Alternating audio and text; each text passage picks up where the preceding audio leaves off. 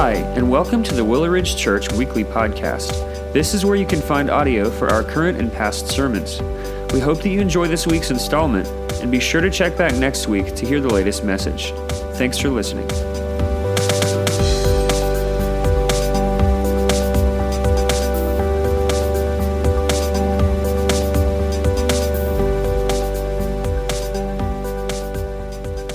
Good morning. We're going to fix that and try to get you all the announcements at the end of the service. There you go. If you've got your Bibles, go ahead and open it up to Luke chapter 4 with me this morning. I'm excited to be here with you as usual today. You know, over the last week, we were hoping for a lot of calmness maybe for 2021 as it rang in, and 2021 is a little more chaotic maybe than we'd hoped for that we've seen. But I think today, as I wrote in this morning, and as we're going through stuff within our family, just as you're going through stuff within your family, just as we're going through stuff together as a body of people together, it's just good to get away and to be reminded. And I really hope that this morning, that this is what we can really look at in Luke chapter 4. For those of us who know Jesus, we're not going to be, I don't think you're going to find anything new this morning. I don't think there's going to be that piece of truth that jumps out that you've never heard before as we look at the temptation of Christ and we see his victory in that. But what I hope we can find is the reminder of the victory that for all of us who are found in Christ, we can cling to and that we know. And I want to say this, if you're here this morning, whether you're invited and so you came with friends or family, or whether you just showed up here, or whether you're jumping in online with us and you don't know who Jesus is, I want to just say to you that what you will see today, what we will look at in Scripture, that you'll be able to see his divinity and his humanity and in the perfection of Christ and our call to follow him. That's my hope for us, that we can get our eyes off of ourselves, that we can get our eyes off of the world, and that we can sincerely cling to Jesus. When Luke writes the Gospel of Luke and he records Acts, he writes it in that moment and he addresses it to a person. If you were here for our Christmas series, we talked a little bit about this as we looked at the first several chapters of Luke, and he writes it to his friend Theophilus. And he writes to Theophilus with a hope that Theophilus, of those things that he has heard about Jesus, that he's been taught about Jesus, that reading the gospel will confirm, it will solidify, it'll help mature those things in Theophilus as he moves forward. And so what you and I are, what we're going to do over the course of this semester as we look forward, believe it or not, into summertime, which because we're in South Carolina could literally be here tomorrow, right? That's what we're going to work toward. We're going to work through the book of Luke. We're not going to read every verse. We're going to kind of pick up some of the highlights as we move through. But in doing that we can see, that we can know, that we can understand. And for some of us, our prayer, my prayer for you, is that you may take that first step in trusting Christ as your Lord and Savior. But for so many of us, what we will find is the opportunity, right, to mature in him. To trust, to grow, and to see that relationship strengthen with him. And so if you would join me, let's begin reading in Luke chapter 4, starting in verse 1. And Jesus, full of the Holy Spirit, returned from the Jordan and was led by the Spirit in the wilderness for 40 days, being tempted by the devil. And he ate nothing during those days. And when they were ended, he was hungry. In Luke chapter 4, in this temptation of Christ, what we will see is this divinity of Christ and the humanity of Christ. We're going to see what he is able to overcome in perfection as the divine Son of God, being sent by the Father, being filled by the Spirit. But what we will also see, and what you and I will be able to relate to in some essence, is the humanity of Christ. That God, fully God, stepped out of heaven, took on form of a man, and in his perfect obedience did what God called him to, right? In the first two verses, we see, as Luke records, that Jesus was full of the Holy Spirit and being led by the Holy Spirit, right? This conveys to us the divinity of Christ, the power in which Jesus lives his life, the power in which he will walk on water, the power in which he will cause the blind to see and the deaf to hear, the power in which Jesus will call Lazarus to life, the power in which he will overcome the grave is found fully, not in his human ability that he has, but in his divine nature that he is fully God. And so as Jesus goes into the desert to face the temptations of the devil, what we know is that he's being empowered by the Holy Spirit of God fully in doing this. But he's also, Scripture tells us, led there. That he is being led by the Holy Spirit into the desert. Now here's what this can gain from us in this, okay? God is not out of control in this moment. God is not aware of what is going on. God is not knowledgeable about what is taking place. That Jesus, being fully empowered by the Spirit, is being led into the desert for a moment of time with the devil. This is God's will. This is God's plan. And what God is going to do in this is going to be remarkable here in the moment and for all of eternity as we see the victory that Christ has. And so just for a brief moment, what I want to gain us on, and for some of us that feel like we've been in the desert ourselves, that feel like that we're wandering through this, that feel like we're facing the temptations of life and shaking our fists, wondering why we are there and where is God in this moment. As God guided Jesus into the desert for a moment like this, maybe God is guiding us into the desert for our moment like this, so that we can experience and so that we can walk through and that we can gain here in this moment. What we see in these first two verses is that Jesus, as he goes under the full authority and the leading of God, that the devil will be there to tempt Christ. And this is going to be a little bit different for us. The temptations that you and I face are found within our sin struggles, right? So if you struggle with greed, guess how you're probably going to be tempted? Through greed. If you struggle with lust, look how you're probably going to be tempted with lust.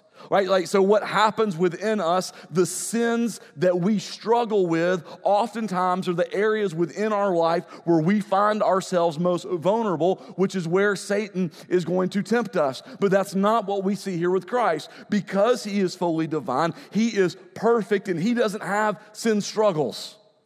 He has humanity that we'll talk about here and look at in a second, but Jesus doesn't have sin struggles. So where Satan is going to attack him is in his fulfillment of the mission of God. You see, for Satan, what Satan despises more than anything else is not you and I. For him, we are simply pawns. What he despises more than anything else is the mission of God. And so when he attacks you and when he attacks me, what he wants to draw us away from is the fulfillment in our lives for the mission and the glory of God. That is his goal. That is the battle that he faces. And so for Jesus, his temptation is not due to some internal sin struggle like you and I wrestle with. But instead, what Satan is going to attack is the mission of God. And what we're going to see, and this is kind of a side note, and I read about this week, but we don't have the time to go through it, but I really would challenge you maybe to look back at Genesis 3, right? The fall of man at creation and the fall of Adam and Eve and sin being introduced into the world. What we're going to see in this, right? What was defeated and what failed in the garden, we're going to see the victory gained in Christ here in this moment. We're going to see what you and I, what mankind was incapable of doing. In every moment, what you and I are going to see is the victory of Christ. But also, It's not just about the divine and what Jesus is able to do in his nature as God, but let's understand the humanity of Christ also here in this moment. Right, we just got done celebrating that in the Christmas season, right? In the miracle of Christmas that God is with us, and God is not with us in this moment of what we see in Scripture as like this hovering cloud, right, above humanity. God is not just as this spirit sweeping through the world in this, but God, the miracle of Christmas, right, is that God takes on the form and the flesh of man in the form of a baby who grows up into being this man who goes into the desert. And so you and I, we can't just think of Jesus in his divinity, but we also have to think of Jesus, and especially in this moment, in his humanity. Because Jesus is being led in a moment of him being vulnerable into the desert for a period of time. For the Bible tells us for 40 days he's in the desert. Now, I don't know about you, but imagine being in the desert for 40 days, right? Like after camping for 48 hours, I'm tired and need a shower and a bed, right? And Jesus goes for 40 days into the desert where during the day he'll experience excruciating amounts of heat, and at night he'll experience cold. We see that a time is set for him, that in his humanity, this isn't just like a moment that happens, right? For God, there is no time. But for Jesus, in his humanity, there is 40 days in the desert, the ultimate survival. And not only that, while he is there in the desert, he's fasting. So I want you to imagine what it's like not to miss a meal, not to miss a day of meals, but 40 days in those extreme conditions, and this is where we find him. He's tired, he's hungry, and he's vulnerable. But in this, what we'll see is his victory. And what you and I can see, that the temptations that Satan fires at Christ are the same temptations that he fires at you and I in order to pull us away from the mission of God. And so as we see Christ's victory in those, we can know that he's gained that victory for us and how we can apply that same victory in our life. So let's continue. Look, verse 3. The devil said to him, "If you are the Son of God, command this stone to become bread." And Jesus answered him, "It is written, man shall not live by bread alone." The first temptation that we see here in the desert is the temptation of trust. The temptation of trust. Now, you read this. Let's look again at what the devil said to him.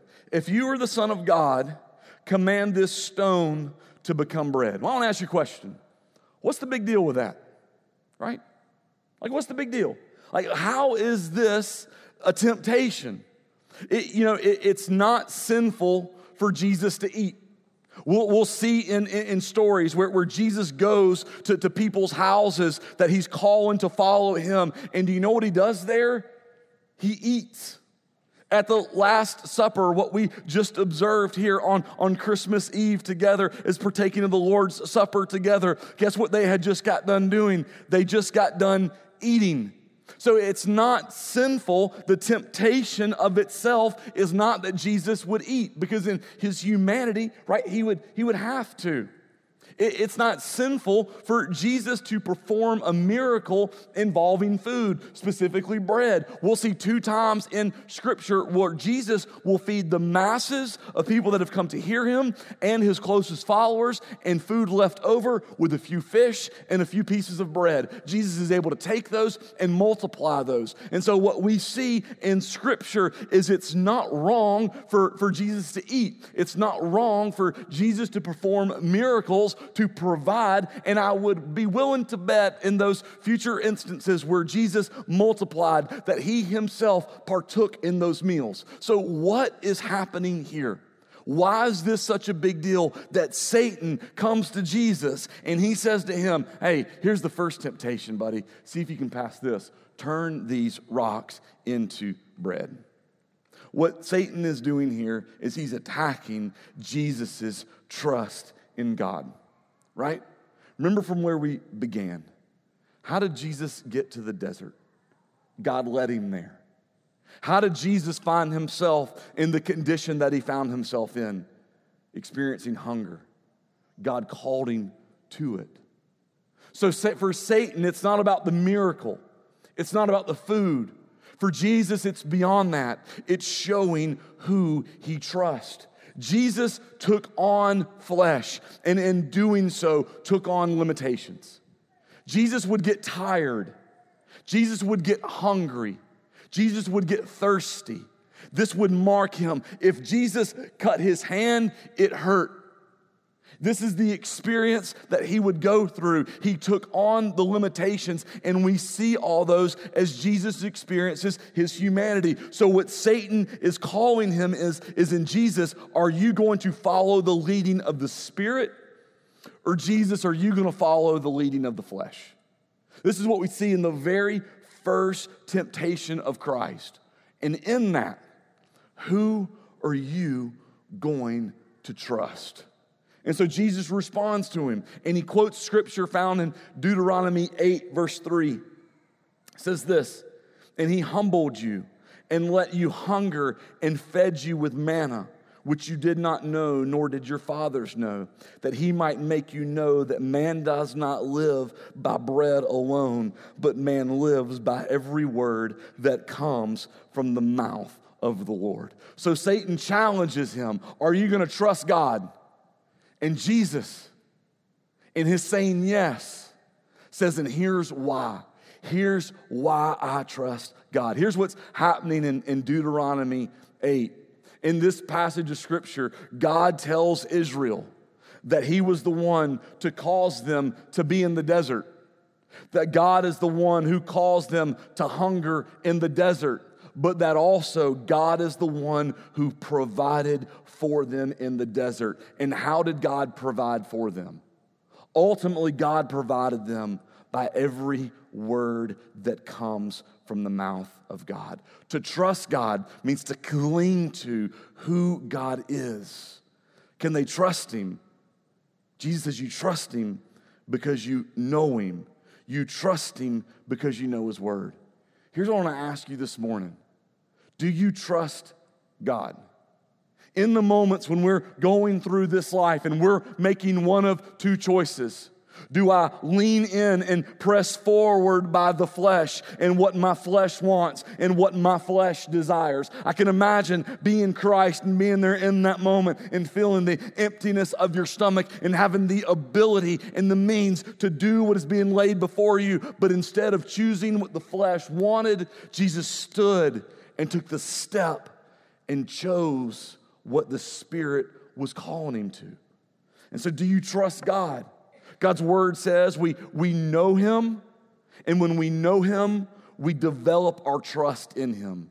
And that when we know his word, we grow in it, that we grow in our trust. You see, it's not just about knowing about Jesus, but it's about knowing him and then consuming more and becoming more filled with his presence. So Satan failed in attempt number 1. So he goes for attempt number 2, starting verse 5. And the devil took him and showed him all the kingdoms of the world in a moment of time, and said to him, to you I will give all this authority and their glory, for it has been delivered to me, and I will give it to whom I will. If you then will worship me, it will all be yours. And Jesus answered him, it is written, you shall worship the Lord your God, and him only shall you serve. Here's what we see in this moment. Satan attacks Jesus. He tempts Jesus with a call to surrender. Now, I don't know why. I'm not God, and I don't understand or know everything about God, but what God has done in God's will and God's plan is in this moment of time, in this span of history, he has released the devil to do work, and he's allowed him to have powers. And so the things that Satan is claiming here in this moment are the things that he can do. And so he comes to Jesus. And he says, in a brief moment of time, so you see this supernatural event takes place, that in a moment of time that he's able to show Jesus all the kingdoms of the world. And he says to Jesus, you can have all of them. That right has been given to me. But in order for you to have them, you must worship me. Now here's what's happening. God's already promised all of this to Christ. God's promised Christ not the kingdoms of the world, but he's promised him the kingdom. As Jesus has began to preach, and what we'll see early on in his ministry, that he's come to proclaim the kingdom of God, that he will rightly rule over. And so Satan comes, though, and doesn't promise him the kingdom, but he promises the kingdoms of what he can give him if only he'll bow down and worship him. So what is Satan offering Jesus? If he can give him the kingdoms, but God has for him the kingdom, what is he offering him?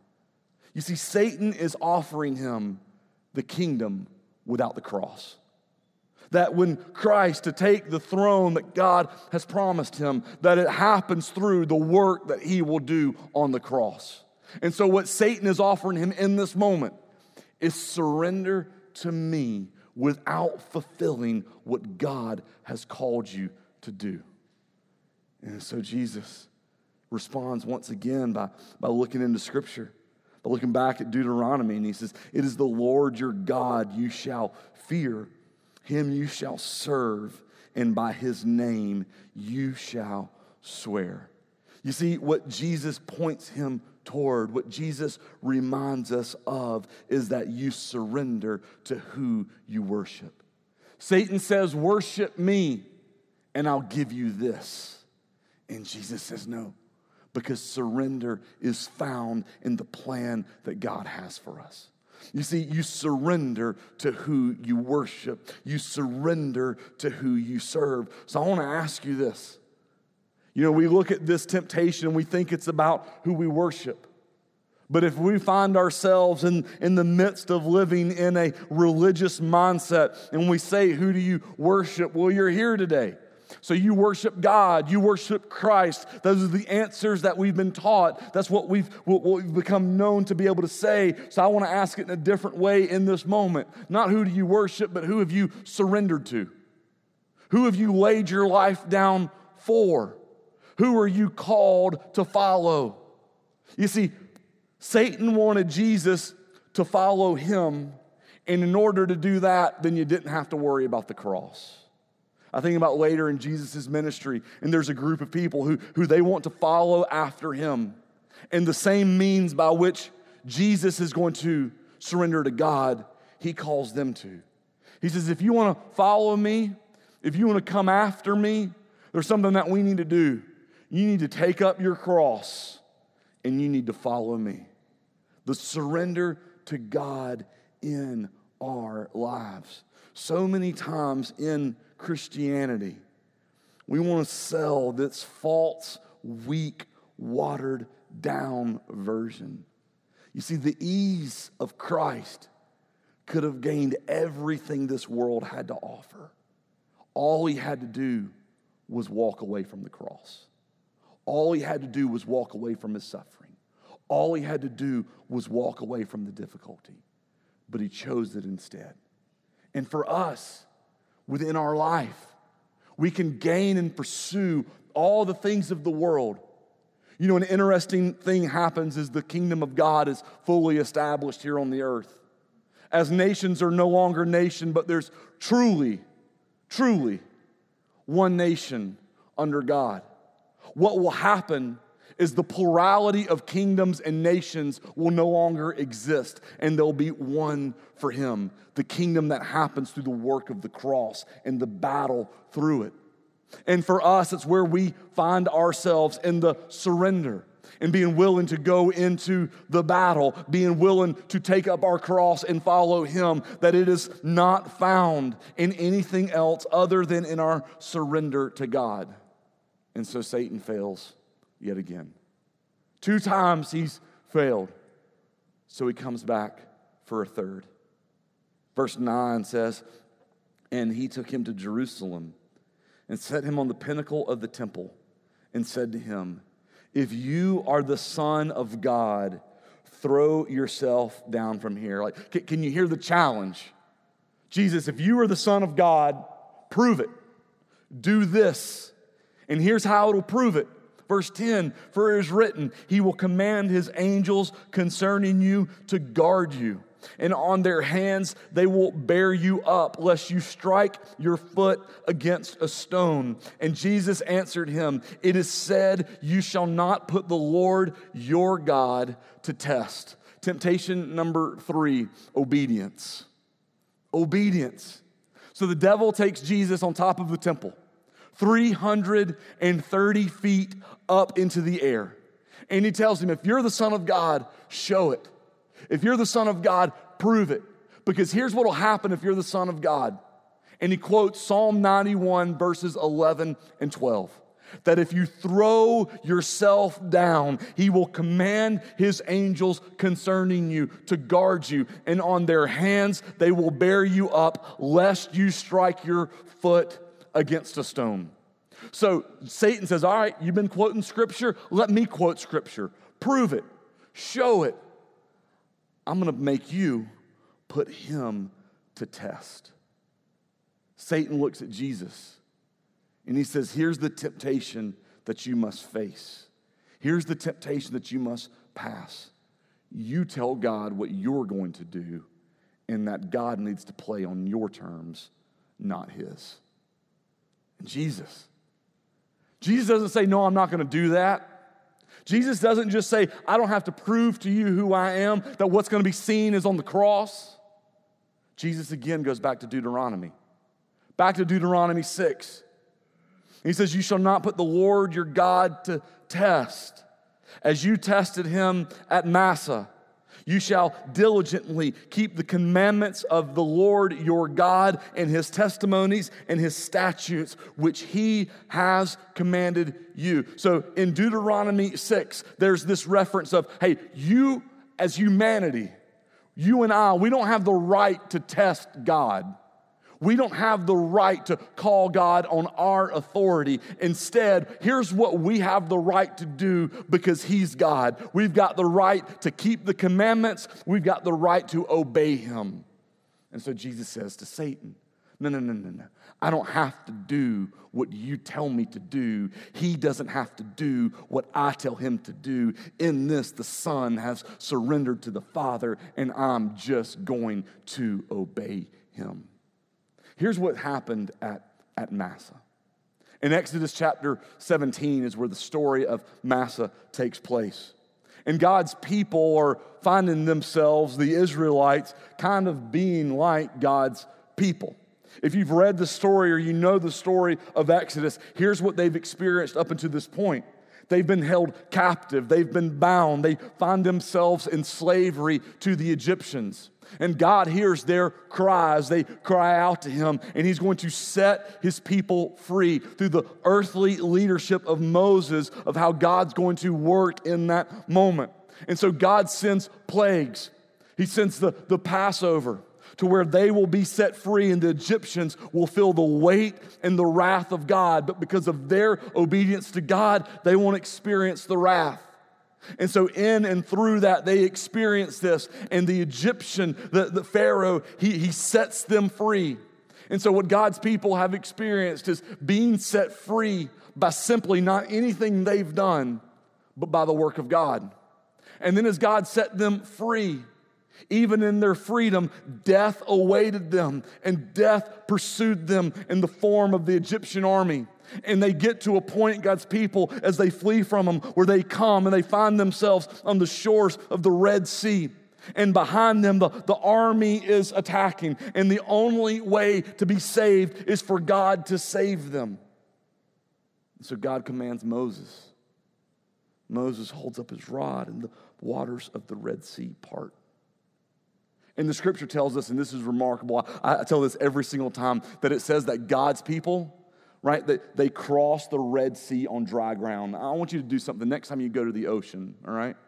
I want you to go out at low tide. And I want you to walk out where the water once was and tell me if it's dry. It never is.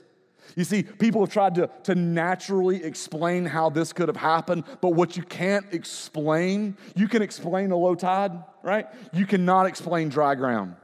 But God's people crossed on dry ground. And as they crossed, the Egyptian army pursued after them. And so they went in the same path where God's people were. And the moment the last Israelite stepped foot off of the Red Sea onto the fully dry ground of what was there, and the moment that the full Egyptian army was in there, that the waters closed in on them. And so God saved them. But now they're in the desert. And they're wandering, and they're hungry, and they're thirsty. So what does God do? God doesn't provide them berries in a field that they find somewhere. God instead causes bread to fall down from heaven so that they can eat.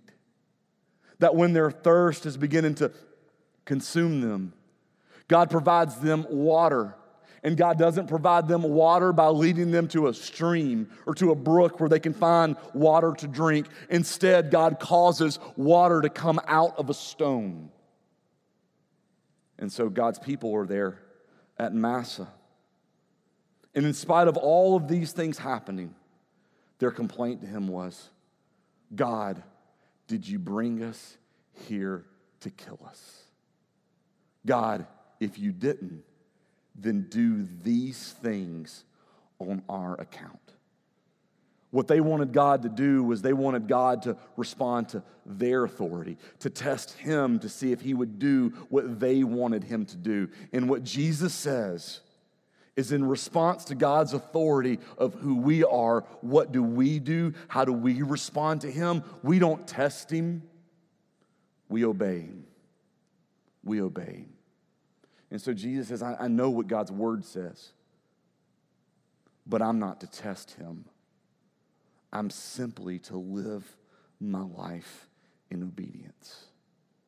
I want to ask you this question, and this is a question, I want to be honest with you, that I've really had to wrestle with for myself this week. Not in the theology of what I believe, but what I heard a pastor call practical theology. You see, theology is what we believe. Practical theology is what we actually do. And there's a difference a lot of times for us, right? There are things that I believe, but how that practically plays out in my life sometimes looks different. And here's what I've had to wrestle with, is this: whose authority do you cling to? Do you think that God is here to obey you? Or are you here to obey God? I want to be honest with you. So many times, the selfishness of my heart, the selfishness of my prayers, I can find myself in God. If you love me, do this for me. God, if you love me, remove this from me. God, if you love me, take this away from me. And in that, and in my sin, what I find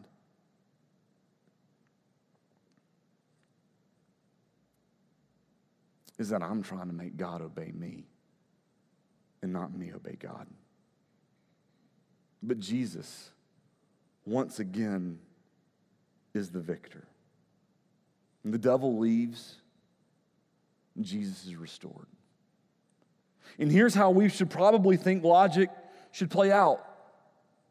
Christ has overcame. He's the victor. Good things happen, right? When you do good things. That's where our minds have been taught. That's what we feel like the narrative of the story should be. And so if you continue on reading in chapter 4, there are good things that happen. Chapter 4 talks about that Jesus has a crowd that begins to follow him. He has opportunities where he begins to teach, and people like what he says in some instances.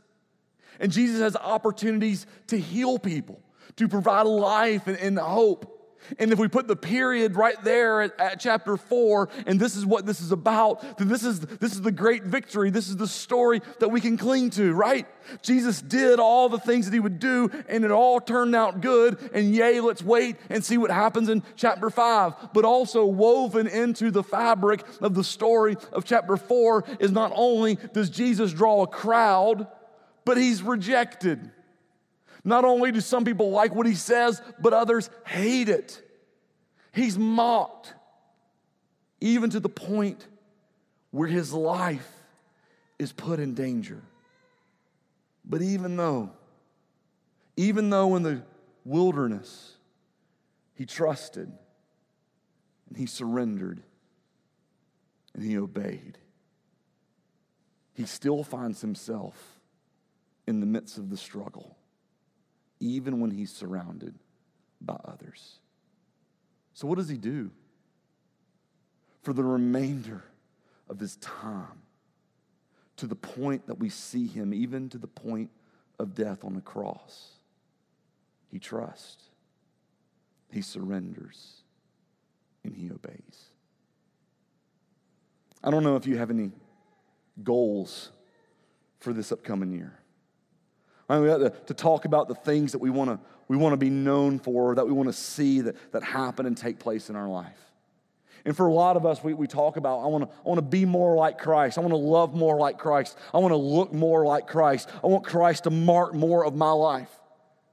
But what does that mean?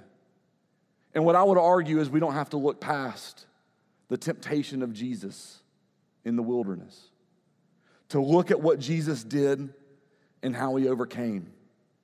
He trusted, he surrendered, and he obeyed. Would you pray with me?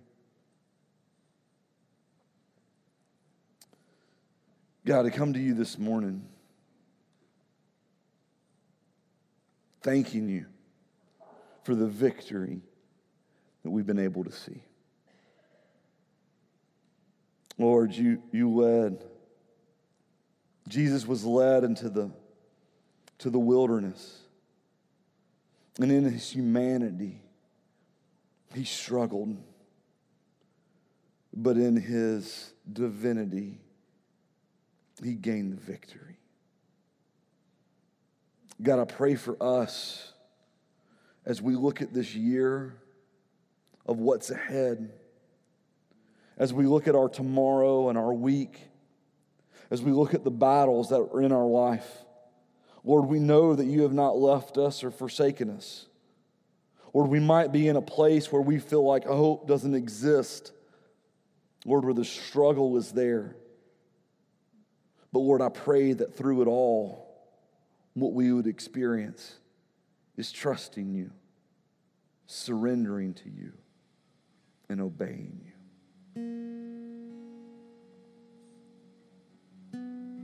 Every head bowed and every eye closed. Whether you're watching at home or you're here with us on campus, we look at what it means to follow Christ. I think sometimes we complicate it.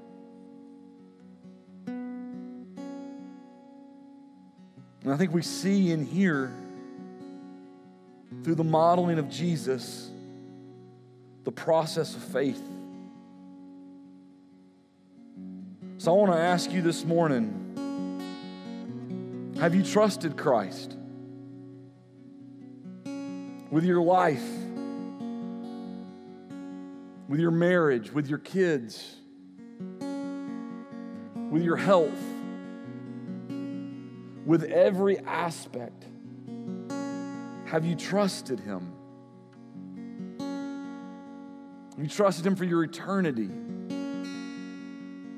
That heaven is not going to be obtained by works, but it's going to be a gift received through grace of Christ. Have you trusted him? Have you surrendered to him?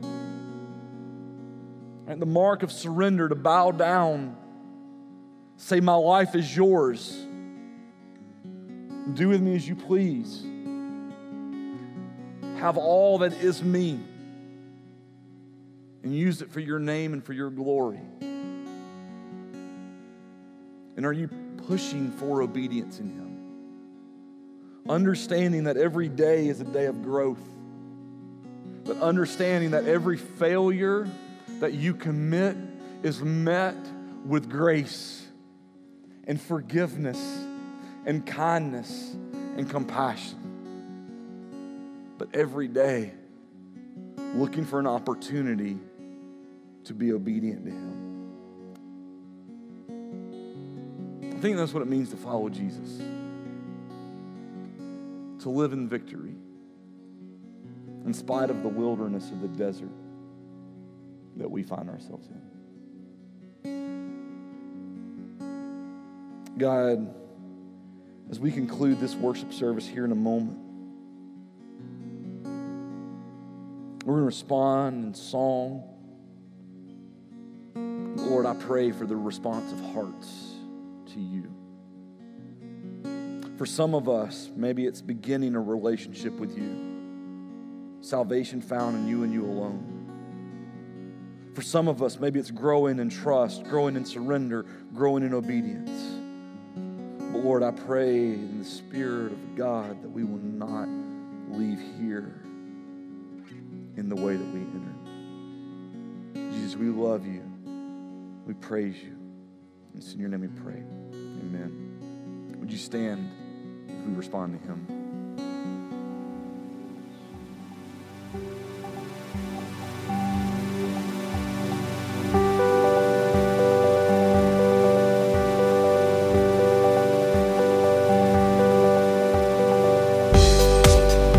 Thanks again for listening to the Willow Ridge Church Weekly Podcast. We hope that you enjoyed listening to this week's message. If you'd like to learn more about who we are or explore additional resources, visit us online at www.willowridgechurch.com or by searching for Willow Ridge Church on Facebook and Instagram.